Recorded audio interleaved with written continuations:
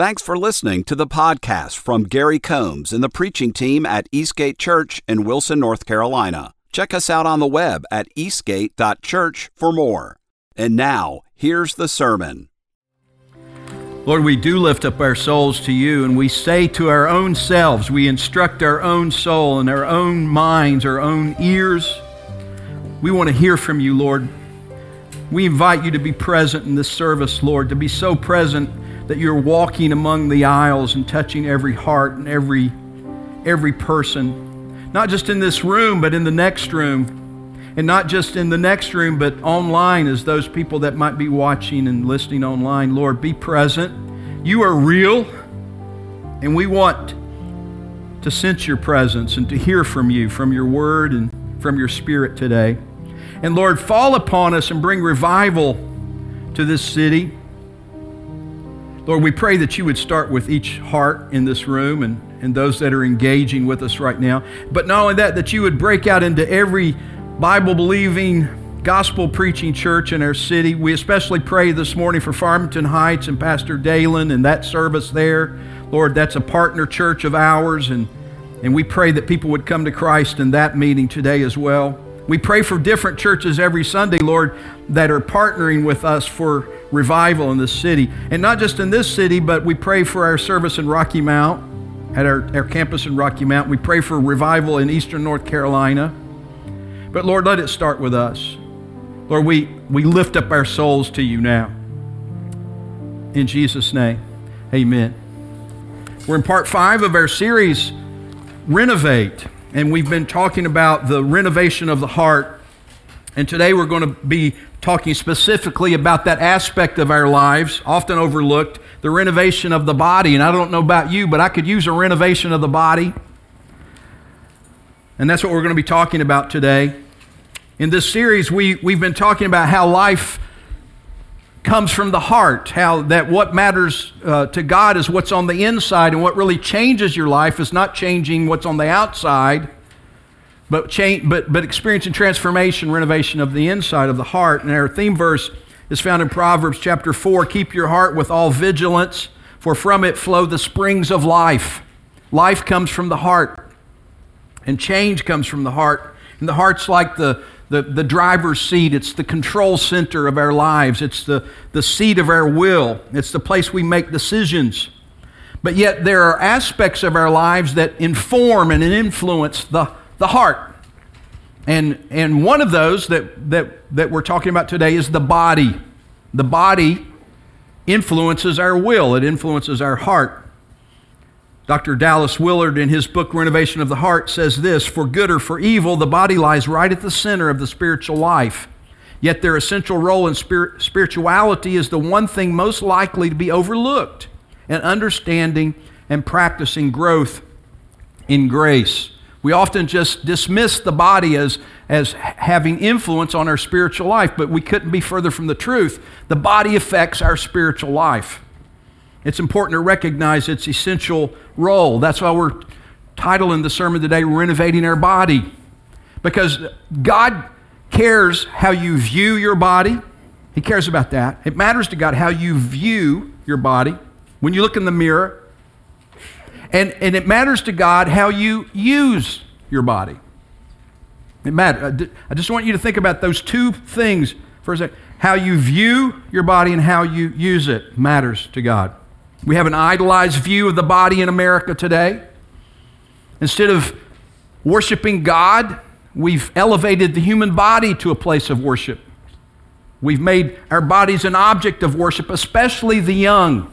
We idolize a youthful body, and we plaster it on every social media page and every billboard and magazine and television commercial. And then we all pursue the unpursuable possibility of always living in a body that looks like it's in its late teens, early 20s. And we've made that the desire of our hearts, to stay young looking. We've made idols of our bodies. We worship the human body in our culture today.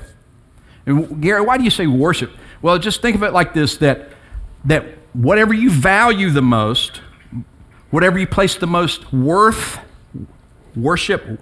Worship comes from the word worthship. Whatever you place the most worth on, then whatever you see something that you think is worth something, then you spend what you think it's worth. So you spend on it. That's worship. You recognize worth, and then you give it worth. You give it your spending, your attention, your money. Speaking of money, the United States has the highest cost of health care in the world. The U.S. healthcare spent, as a nation, we spent $4.3 trillion last year on health care. That's $13,000 per person. Relative to the size of our economy, that's 18% of our gross national product. 18%, almost 20, like 1/5 of every dollar that's produced in America goes to health care. And then that doesn't include wellness or beauty and those kind of things, fitness, beauty, wellness kinds of products and so forth. So we spend, according to this survey I was looking at, $110 a month. That sounds kind of low to me, actually. But $450 billion a year in the beauty wellness industry. And I would imagine January is the big month. That's when we all sign up for the fitness place. By this time in February, here I am preaching on the body. We've already quit going. We already quit going. We paid for it. We'll keep paying for another 2 or 3 months, as if that will help. I wish I could just send a check to the gym, and they would just it would help. No, you got to actually go in there and work that body. This over-desire for beautiful young bodies persists in our thinking and our desires, and we look in the mirror, and we have kind of a love-hate relationship with our bodies. We look and we go, I hate that about myself. I wish I could get that fixed. It's drooping. I wish I could get it lifted. It's too heavy. I wish I could thin it out. It's turning white. I better put some color in it. These are the kind of things that we spend a lot of our time thinking on. And the truth is, many of us deal with shame, body shame.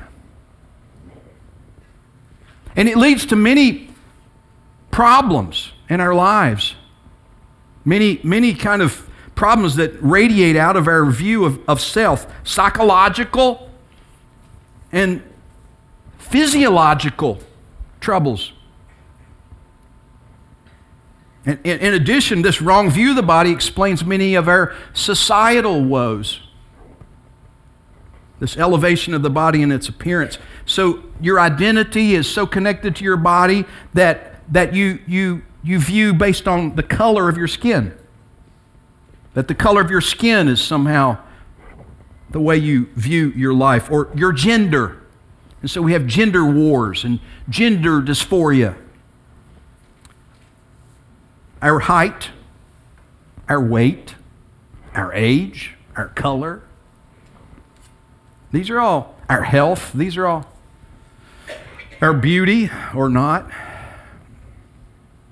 Have you ever wondered how God wants to view, how He wants you to view your body? There's 2 mirrors. One is the one that you can hang on your wall. And then there's this one that the book of James says is like a mirror. What mirror do you look in as you consider how God views your body and how He wants you to view your body? Does He call your body evil or good? Is the body a good thing? Or is it just so sinful that it's a bad thing? Does God have a purpose for your body?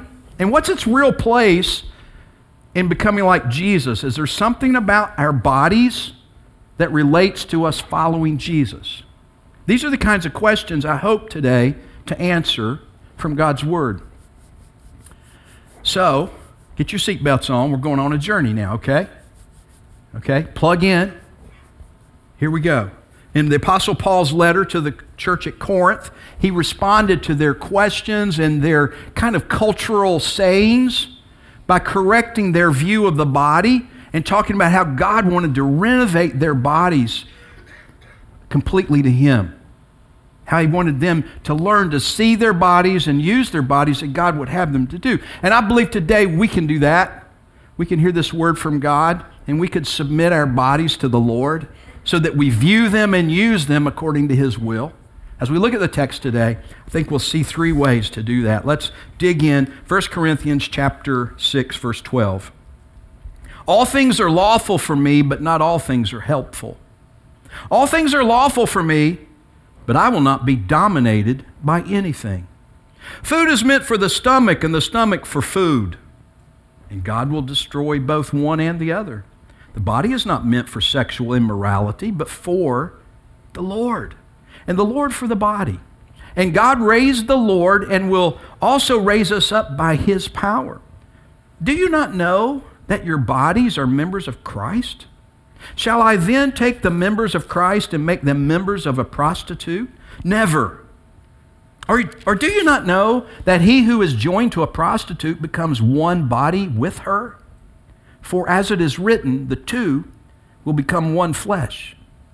But he who is joined to the Lord becomes one spirit with Him. Flee from sexual immorality. Every other sin a person commits is outside the body, but the sexually immoral person sins against his own body. Or do you not know that your body is a temple of the Holy Spirit within you, whom you have from God? You are not your own. You were bought with a price. So glorify God in your body. This is God's word. Talking about submitting our bodies to God for renovation. Here's the first way. Give your body wholly to God's purpose. Give your body wholly to God's purpose. I want you to take note that the word body appears here 7 times in the text. People sometimes ask, how do you find the subject for the text you're preaching from? One of the key ways to do that is the repetition of a word like that. So I ask, God, what's this about? And there are many topics here that it covers, but primarily it seems to be about how God sees the body, how He views the body, and how He desires for us to use the body for His purpose. I want you to take note of that word body. It comes from the Greek word soma, S-O-M-A, if you're taking notes, would be the way you might remember, soma. Have you heard the word psychosomatic? Psycho, the beginning, the prefix comes from the Greek word psyche, which means soul. Doesn't mean mind, it means soul. And then soma, as I've said, means body. And so psychosomatic means something that's wrong with the soul is affecting the body. That's the thing I don't want you to forget as we're going through this series. Although I have broken it up into many aspects of the self, we've talked about the heart, the mind, the thought life, the feelings, the will. Now we're talking about the body. Don't be confused and think that these stand alone or separate from one another. They all are interactive. We're taking them a piece at a time so that we might surrender that aspect to the Lord for His help. But we recognize they are of a whole, that they all interact. And they all interact in a way that affect the will and the choices we make. And the body is part of that interaction. Now, here's how Paul seems to be writing this letter to the church at Corinth. It's as if he's dealing with some like cultural slogans from Corinth. I would say that the city of Corinth during the first century is very similar in culture to the modern American culture. Their elevation of the human body and their love of the body as an object of idolization is very similar to our modern culture. And so it's really not that difficult to apply this thinking. And they had sayings in their culture. And Paul seems to be like picking out sayings or slogans from the believers that are trying to deal with the cultural way of thinking and transforming their thinking to God's way. And so here's this first cultural Corinthian slogan. All things are lawful for me. Paul's not saying that. He's saying, you guys have been saying that. But I say, according to the Holy Spirit, not all things are helpful. So that's probably the best way to unpack this, is to recognize he's doing this throughout the book of 1 Corinthians. He's addressing prescriptively what was going on there. This was a hedonistic, body-worshiping, sexually, everything was about sex. Sounds familiar. And he goes, you've been saying whatever I do, what I'm doing is not against the law. So why are you saying to me that I can't do whatever I want to with my body? It's not against the law. Now, another way of looking at it from a believer's point of view might be, well, the truth is I'm not under the law anymore because Jesus fulfilled the law. I'm under grace. But then Paul says in the book of Romans, should I sin all the more so that grace might increase? He says, forbid it, Almighty God. So we don't have liberty just to keep on sinning because we're forgiven. I really do think this is some sort of cultural slogan that still resonates today. I'm not hurting anybody. I'm not breaking any laws. But not all things are helpful. The word helpful could have been translated beneficial, productive. Yeah, okay, so you can drink all you want, eat all you want. I'm not hurting anybody. Yeah, you are. You're hurting yourself. You're hurting your witness with the Lord. And it's not productive. It's not beneficial to your body. What you're doing to your body is not beneficial. That should be the highest measurement. Not can I get by with it without getting locked up. And besides, here's what we're doing in the culture today. We're just making everything lawful so that we become like the people during the time of the book of Judges. They became a law unto themselves. Whatever goes. But not all things are beneficial. Just ask the person who has overdone it and given in to over-desire in their bodies. Then he repeats the statement again in verse 12. All things are lawful for me, but I will not be dominated by anything. So he first says, yeah, okay, I hear you, but not everything you put in your body, not everything you eat, drink, not everything you look at, everything you listen to is beneficial. But not only that, I don't want to be mastered. I don't want to be dominated by anything other than Jesus. Wow. I wonder if we could just line people up right now and just have them give a testimony and say, man, I wish somebody would taught me that before I got hooked on pornography, alcohol, illegal drugs. And some of us are sitting here right now saying, yeah, but I take legal drugs. I have a prescription. So they're lawful. Did you know lawful drugs, prescription drugs, are more abused than any other category of drug? We're the most over-medicated people who've ever lived. We think if we can just grab a bottle, that'll help us cope with whatever's going on. I'm not saying that we don't have chemical imbalances and that there are right uses, and medication can be a gift from God. That's why he gave us all the different plant life that pretty much every drug comes from, some plant that God gave us as medicine. Medicine's a wonderful thing. It's a great thing. But it's not God. And so some of us need to evaluate what we're putting in our bodies because it masters us. It dominates us. The Greek word here has the idea of to be in slavery to. Okay, it's legal, but I'll not be dominated by it, Paul says. And then it has a new saying, verse 13. Food is meant for the stomach and the stomach for food. That's why there's food, so I can put it in my stomach. And that's why I have a stomach, so I can put food in it. That's how it works, people. That's what the Corinthians were saying. But what they were really talking about here, and in verse 13 you can tell that Paul's using this as a metaphor for what they were really saying. Well, the reason my body has a sexual reality to it, the reason it's made for sex. Sex is for my body, and my body is for sex. Well, Gary, where are you getting that? I thought he was talking about food. Well, just keep reading. The body is not meant for sexual immorality, but for the Lord. This is what they were saying in Corinth Well, that's why I have these parts. It's so I can have sex. What's wrong?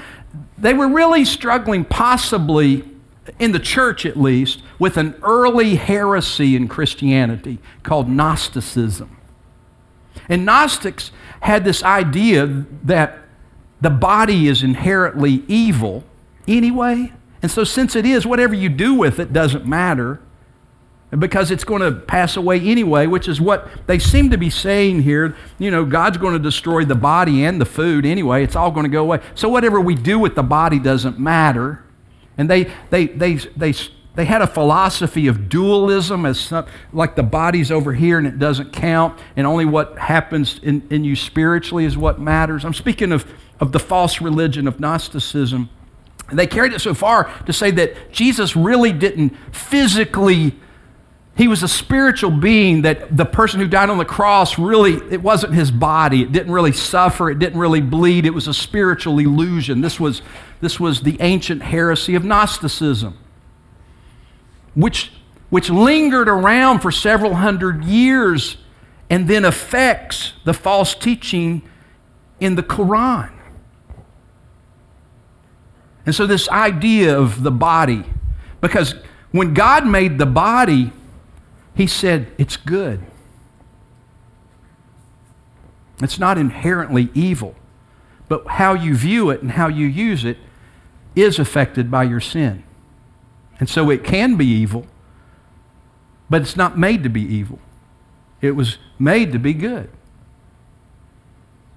And Jesus did die in the body, and he did come as the Emmanuel, God with us, incarnationally living among us. He ate, he slept, he cried, he wept, he felt tired, he bled, and he died. And he elevates the human body to its right place by doing so. And then he's raised from the grave, and he lives today. God has a purpose for your body. Gary, you said purpose. I don't see purpose in verse 12 and 13. I see how you unpacked it. Where's purpose? Look again at verse 13. The body is not meant for. If we say something is meant for or not meant for, we're talking about its purpose. What's the body meant for? What's not meant for just its appetites? It is meant for the Lord, and the Lord for the body. You don't have to get far in the Bible before you hear this. And let us make man in our own image, the imago Dei. Male and female, he made them. Of all creation, he made a lot of bodies. He made animate and inanimate bodies. He made worlds and stars, and he made planets, and he made plants, and he made animals. But only man, did he say, only humanity, did he say, I made them for myself, that they would reflect my glory. I have a purpose for them. I have a meaning for their bodies. Last week we studied this verse, Romans chapter 12, verse 1. Here it is again. And so, dear brothers and sisters, I plead with you to give your bodies to God. Because of all he has done for you, let them be a living and holy sacrifice, the kind he will find acceptable. This is truly the way to worship him. Give God your body. Give him your body for his purpose. As the early church father Augustine said, Thou hast made us for thyself, O Lord, and our hearts are restless until they find their rest in thee. Why did God make you? What's the meaning of these bodies? He made you for himself, that he might dwell in you and that you might know him. Your bodies have a purpose. Yeah, look in the mirror on the wall. Look in that mirror, because, you got to go out in public and, comb your hair, And listen, I like it when the ladies put a little something on their face. I like that. I think it makes you feel better. Doesn't that help your self-esteem? I'm not saying you shouldn't take care of your body. I'm not saying you shouldn't go to the doctor. You shouldn't take medicine. I'm not saying any of that. Don't take this out of balance. What I am saying, do not elevate your body to the position of worship so that consumes you. That's all you think about. Instead, put Jesus there and your body surrendered to him. And then maybe you won't think about your body so much. It'll get second, third, down the list somewhere.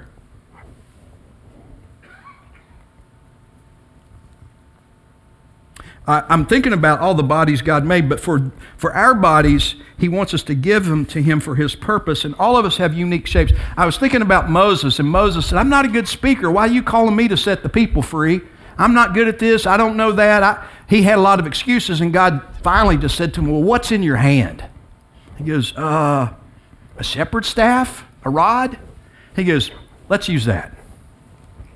And so I would say to you, you're like, yeah, but I'm not a preacher. I'm not. Well, that's fine. We got enough preachers. Go be you. You a teacher? Go teach for Jesus. Use your body teaching for Jesus. You a plumber? Plumb for Jesus. You an electrician? Wire for Jesus. You a carpenter? Hammer for Jesus. What do you do? What's that in your hand? Use your body, your talent, what God's called you to be and do. You'll be more productive out there where the lost people are than I will. You know what my job is? To lead and feed. You know what your job is? To be ministers. I'm not your minister. I'm not the minister. I'm the preacher. I'm the pastor. You're the ministers. Read Ephesians chapter 4. Check me on it. Go be a plumber for God, a salesman for God, a teacher for God, a banker for God. What's that in your hand? Use your body for God. Eric Liddell was a British runner, missionary, born in China. His parents were missionaries. He comes out of China to go to college, and they find out when he's at college, he's a runner, he's fast. And so he enters into the 1924 Olympics. And he wins a gold medal in the 400 meter. There was a movie made about Eric Liddell. It's called Chariots of Fire. I'd recommend it to you if you've never seen it. Has a great song, goes along with it too. It's a great movie. But Eric Liddell, his father just didn't understand. You need to come home. You've graduated from college now. Why you need to go? It's just a waste of your body, a waste of your life to go participate in this Olympic thing. Come back. There's people in China that need to hear the gospel. And he tries to explain to his father, and he says, Dad, Father, listen to me. God made me fast. And when I run, I feel His pleasure.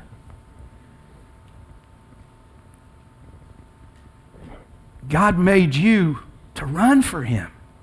And then Eric, after he won the gold medal, he went back to China, and then World War II broke out, and he was captured by the Japanese, and he died without help in a Japanese internment camp. He gave his body fully to the Lord. And he's with the Lord now. He's got a new body. I bet he's still fast. How did God make you? What's in your hand? Give your body to the Lord, holy to Him. Do this, and you might think, well, that's strange, Gary. And some of you, if you start doing it here, if you like, some of you start laying out on the floor, the rest of you just avert your eyes. They're working it out with God, just okay. But some of you might want to go home and try this. Shut the door in your bedroom and go in and just lay on the carpet. I've been saying stuff like this for the last couple of weeks, but to inform the body of who it belongs to, like tell your body who it belongs to, and it's like lay on the floor and say, God, this mouth, I repent of all the filth that's come out of my mouth. I fill my mouth with praise and thanksgiving for you. This mouth is your mouth. These ears are your ears. These eyes, just lay out on the floor, like lay out with your arms spread out like this and say, these hands. You might think that's ridiculous. Well, that's okay. I'll get even more ridiculous than this for the Lord. I'm going to give Him my body. The whole thing, from the top of my head to the bottom of my feet. Give your body to the Lord for His purpose. And one other thing I would think about, we don't talk much about it, and it's that commandment that says to remember the Sabbath. The word Sabbath means rest. Learn the rhythm of life as you think about your body. The Sabbath was given to us so that we wouldn't overly depend on our bodies. And if you look at the rhythm of the way God created the universe in the book of Genesis, the way He created creation, notice the order each day. It says, and it was night, and it was day, And then on the third day, he created this. It was night and it was day. It doesn't say the way you or I would say it. It was day and it was night. No, it was, we are to work out of our rest, not rest after we're so exhausted from work. Our work, our bodily effort, we learn the rhythm of working out of rest. And we rest in Jesus. And we draw energy from Him. It was night, and it was day, and I got this body up, and I worked out of the rest that Jesus gave me. You put it in the bank first, then you go. Not after you've run out of gas. Okay, I gave you that one for free. Let's move on. Number 2, here's the second way. Recognize the spiritual significance of your body. Your body has a purpose. It was for the Lord, and the Lord is for the body. Now we're on verses 14 through 17. Recognize the spiritual significance of your body. The Apostle Paul gives us 3 spiritually significant truths about the body here in these couple of verses. Number 1, in verse 14, he says, your body will be resurrected. It will be raised. The second one he gives is your body is a member of Christ's body. That's in verse 15. Your body's connected. He uses like this marriage kind of language, that we're one with the Lord, that our bodies are connected to His body. And what's Christ's body? It's the church. So your body is connected to all these bodies because we're the church. And then the third spiritually significant truth he gives about the body here is found in verse 17. Your body is joined to the Lord in spirit. Now let's unpack this. That's all in these couple of verses here that just shows us the spiritual significance of the body. Beginning with verse 14, he says, and God raised the Lord, he's speaking of Jesus, God raised Jesus,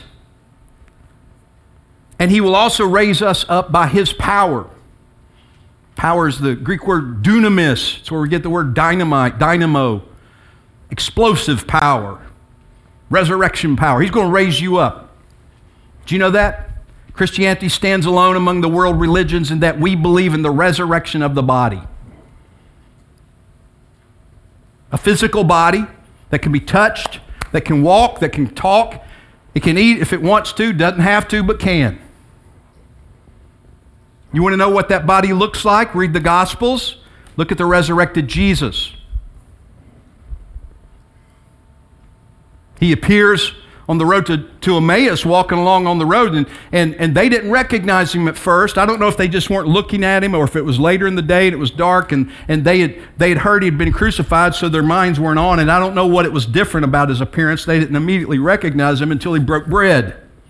And He broke bread with them, and they recognized something about the way He moved His hands. I don't know if you've ever lost someone that you really love, your mom, your dad, a grandparent, and sometimes you'll just think about their hands. Because those hands that used to take care of you are just imprinted on your memory. They saw the hands of Jesus, and then they heard His voice, and maybe for some reason they hadn't recognized it until they heard Him say the Baruch, which is the prayer over the bread. Baruch atah Adonai Eloheinu melech haolam. He begins to pray, and they were like, oh my goodness, it's Jesus. They recognized Him. Something about His voice, something about His hands. Something. He appears to the disciples in the upper room. And he had heard that Thomas was doubting because he hadn't seen Him yet. Now they recognized Him. They were freaked out, but they recognized Him. So he looked similar to how He had always looked, or they wouldn't have recognized Him. So there was a similarity, there was a continuity to the earthly body that is now a heavenly body. There's a continuity. And He says to Thomas, see my hands? So he still had the scars. See my feet? Put your hand right here to this scar in my side where the soldier speared me to make sure I was dead. And blood and water gushed forth because he pierced a lung. And there was evidence of his death. Why does he still have these scars? I think they're like badges of honor. The Old Testament prophet talks about how we are carved on the Lord's hands. I think we'll see Jesus one day. I know we'll see him one day. The line will be long, but I'm getting in the line. I want to see those scars. It won't matter because it'll be a timeless, eternal environment, and there'll be people to talk to in the line that you haven't seen in a while. It'll be good. And we get to see him. Because he's got to, we don't, it says, 1 John 3:2 says, we know not yet what we shall be, but when we see him, we shall be like him, for we shall see him as he is. He's got a real body, and we get one too. And it has continuity with the one you have now. Except better, better, better. It's built, it's fit for heaven, it's made to live for eternity. So give him your body, so you can get that trade in when the time comes. And we keep going here, so give him your body. And remember you're members of Christ. And don't give your body to a prostitute, he says. Because now you're joining this body that has continuity with the resurrection body, this body that's joined to his body, this body that has his spirit living inside of you. Now you're joining that with a prostitute. Now this seems a little odd that he mentions this out of the blue. He's talking about the body, now all of a sudden he's talking about going to a prostitute. But you must understand the culture of Corinth. I've been to the ruins of the city of Corinth. My wife and I went some years ago, and you could see an Acropolis, one of the tallest ones in all of Greece. It's taller than Athens. It's called the Acro-Corinth. Up on there, during Paul's time, there would have been the remains of the temple to Aphrodite, the goddess of sex. And the way they would practice the worship in the city of Corinth, was a seaport city, so it had sailors who came from afar, and they loved going to Corinth because they had that temple to Aphrodite up there. And the way they would worship is you go up there and pay your money, and you would worship by laying with temple priestesses that were prostitutes. And so that was the culture. It was accepted. Just a body, just a thing, just the plumbing. It has no spiritual reality. That was how they thought. He goes, no, it does. The body has spiritual implications. What you do with your body matters to God. And listen, it'll hurt your body to use it wrongly. It'll hurt you in a way you haven't thought about. To call somebody a Corinthian during Paul's day was to say they were being identified with the unsavory reputation of low morals that the people of Corinth had. It was not a compliment to be called a Corinthian. I don't know where that commercial came from that said we could have Corinthian leather in our cars. I don't know what that was about, right? But during Paul's time, it was not thought well of. Do you not know this? He says that 3 times in the text. Don't you know? Like you should know. Don't you know? What you do with your body matters to God. It's not just the plumbing. It has spiritual significance. Don't idolize your body as God. Philippians chapter 3, brothers, join in imitating me and keep your eyes on those who walk according to the example you have in us. For many of whom I have often told you and now tell you even with tears, walk as enemies of the cross of Christ. Their end is destruction. Their God is their belly. And they glory in their shame. They glory in the misuse of their body. They take pride in it. And their minds are set on earthly things. But our citizenship is in heaven, and from it we await a Savior, the Lord Jesus Christ, who will transform, who will renovate our lowly bodies to be like His glorious body, by the power that enables Him even to subject all things to Himself. Give Him your body. It has spiritual significance. And he uses this picture of the two shall become one flesh. Paul uses this again over in Ephesians chapter 5. He says this, therefore a man shall leave his father and mother and hold fast to his wife, and the two shall become one flesh.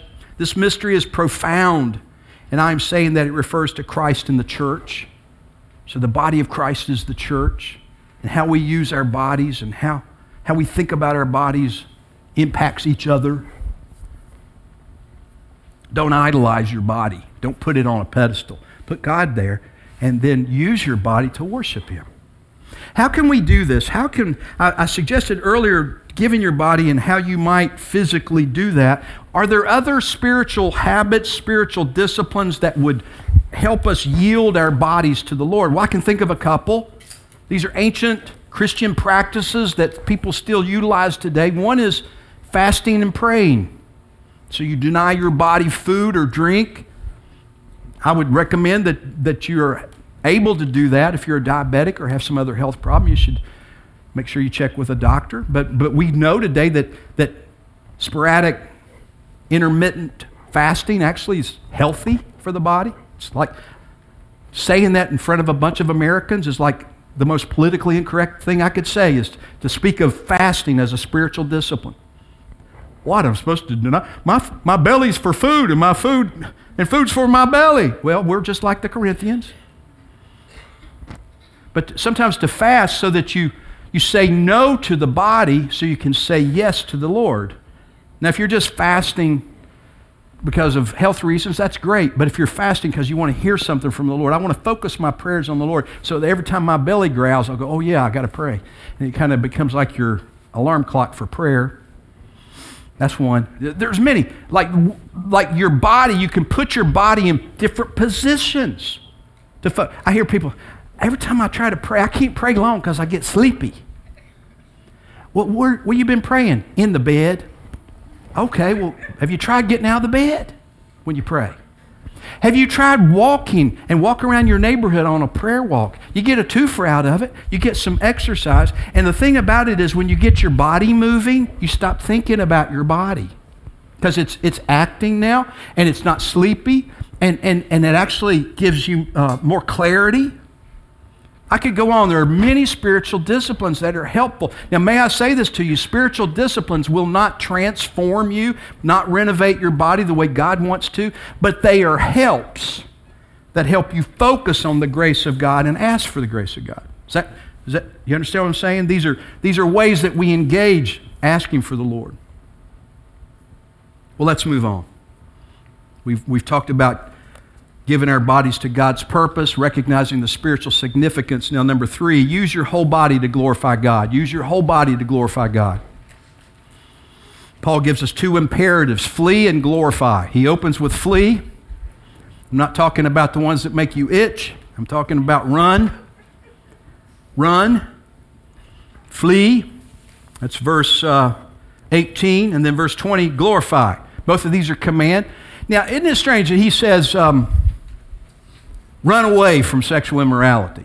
You know, there's other places where he says stand firm. Like over in Ephesians chapter 6, he says stand firm against the wiles of the devil, against the schemes of the devil. Like get up, your shield of faith and your sword of the word of the Lord and fight the devil, But when it comes to sex, he says run away. Because your body is involved and sexuality is a great temptation and even greater trap. And many of us have been entrapped. Our bodies have been dominated by this. And some of you in my hearing, either watching online or next door or in this room, men and women, addicted to pornography, to the false view of the body being used in some way contrary to the way God planned sexuality to belong to a man and woman for life within the covenant of marriage. And there it's a beautiful thing, but outside of that it's a damaging thing. Gary, how do you know it's a damaging thing? Well, I'm just reading the Word of God. I'm not that smart. I just believe what this says. Flee from sexual immorality. Every other sin a person commits is outside the body, but the sexually immoral person sins against his own body. You will harm your own body. Now, I can think of various ways that this is true. All you have to do is start numbering the number of people who struggle with STDs and other things in our modern culture. Could be talking about that. That'd be a very physical, practical impact on the body, the misuse of the body. But he could also be talking about that we're connected to the body, capital B, the church, and how we use our body affects the witness of the church and harms the body. I think it could be both and. He goes on, he begins to make principles that are important. He gives us another one of those don't you knows in verse 19. Or do you not know? It's like every time he does it, I feel kind of like he's slapping me upside the head. Like, don't you know? Don't you know, verse 19, that your body is a temple of the Holy Spirit? That God gave you, He lives inside of you. Where you been taking your body? Because you're taking the Holy Spirit wherever you go. What have you been putting in your eyes, in your ears, in your mouth? What have you been doing with your body? Because He lives there. The believer, this is a reality. This is not just some metaphor. He lives. Believer, listen to me. He lives in you.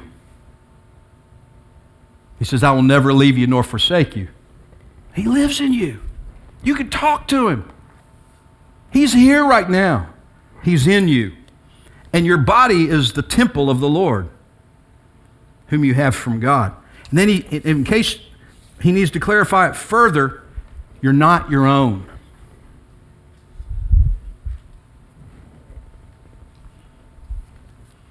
It's not my body, my choice. It's His body, His choice. Now you can carry that wherever you want to. That's a politically incorrect statement. I understand the implications. But it's not just about abortion rights. It's about every other kind of rights to my body, male or female. It's not against the law for me. I can do. Go ahead. Go ahead. But believer, listen to me. I'm talking to believers right now. If you're not a believer today, you're missing out on the purpose of what God has for you. But if you're a believer today and you're still using your body saying, it's my body, I'll do what I want to with it, then you're going to experience the hurts that you bring into your body and the pain you bring into relationships. But you don't have to. I don't think we all need to make t-shirts that say His body, His choice. That might get us in some fights out there that are unneeded. Yeah, I'm not trying to make some sort of political statement. I'm just trying to read the Word of God to you right now, and you go apply it to yourself. You are not your own, for you were bought with a price. What price? What was the price by which you were purchased, believer? What was the price? Revelation chapter 5, the saints and the angels are crying out to the Lamb of God, who is Jesus Christ the Lord. Worthy are you to take the scroll and to break its seals, for you were slaughtered, and you purchased people for God with your blood from every tribe, language, people, and nation. That's the price. He gave His body for yours. He took our death that we could have His eternal life. And so we are to use our whole body as an instrument for His glory. That's the final command. The first command was run away, flee. The final command was glorify God in your body, which was what He made us for, that we would be the image of God on planet Earth, that we would be kingdom citizens representing Him. Romans chapter 6, do not let sin control the way you live. Do not give in to sinful desires. Do not let any part of your body become an instrument of evil to serve sin. Instead, give yourselves completely, wholly to God, for you were dead, but now you have new life. So use your whole body as an instrument to do what is right for the glory of God. Will this glorify God for me to do this? Does it glorify God for me to view myself through this mirror? Ask yourself these questions. Some years ago, I went to see an evangelist named David Ring. He was born with cerebral palsy. It was difficult to watch him. I went to see him, and as he approaches the stage, his body just moved erratically. It took him years to learn to walk as a child. His father was a pastor, but he died. His father died when David was only 10 years old, and his mother died of cancer 4 years later. So at the age of 14, he was on his own, and they'd cared for him, and now he had no one to care for him, and he became suicidal. But at 17, He heard the gospel and it penetrated his heart, and he gave his life to Christ. And even further, he gave his life to Christ to be an evangelist. And so I saw him preaching for the first time, and as he approached the podium, it looked like he wasn't going to make it to the podium. His body was so erratic in movement. His face would make contortions. His hands would make contortions. And I was like, oh, this is going to be hard. I don't know if I should have come. Somebody told me to come. And then he started preaching. He said, his name, he said, my name is David Ring, and I have cerebral palsy. What's your excuse? And he started giving his testimony. And the whole time, his body's moving, but within a minute or two, I didn't see his body anymore. I just saw Jesus. I was no longer distracted by the strange, uncontrolled movements that he couldn't control his body. He said, I have cerebral palsy, but cerebral palsy don't have me. Jesus has me. What's your excuse? Now, I don't know what kind of body you have. I can see your bodies from here, and you can see mine. I don't know what kind of health problems and physical problems. I don't know if you speak well or stumble in your language. I don't know what your gifts are. But God says, what's that in your hand? Use that for me. Whatever the shape of your existence, offer it to God for His glory, and He can use it. What I've learned is sometimes the most imperfect bodies God prefers, because they recognize I can't do anything without Him. And the truth is, until you realize that, you'll never see the transformation of your body until you realize I can't do anything. But I can do all things through Christ who gives me strength. Next Sunday, I hope you'll be here. We're going to be taking a spiritual checkup, a survey during our service to just check the spiritual state of our church. A couple of Sundays after that, we'll reveal to you how we did. And I hope you'll show up next Sunday for that. As I close, I want to remind you of this hymn that was written by Francis Havergal in 1874 that says a lot about what we've been talking about today. Take my life and let it be consecrated, Lord, to Thee. Take my moments and my days, let them flow in endless praise. Take my hands and let them move at the impulse of Thy love. Take my feet and let them be swift and beautiful for Thee. Take my voice and let me sing always only for my King. Take my lips and let them be filled with messages from Thee. Take my silver and my gold, not a mite would I withhold. Take my intellect and use every power as Thou shalt choose. Take my will and make it Thine. It shall no longer be mine. Take my heart, it is Thine own. It shall be Thy royal throne. Take my love, my Lord. I pour at Thy feet its treasure store. Take myself and I will be ever only all for Thee. Amen? Have you done that? Take my life and let it be consecrated, Lord, to Thee. Take my hands and let them move at the impulse of Thy love. Take my feet. Take my voice. Do it. You were made for Him, and He wants to inhabit and live in you and give you strength for today. Let's pray. Lord, I pray for that person, first of all, that's never given their lives to You. They've never known the joy of having Jesus by His Spirit live in them. The unconquerable joy and peace.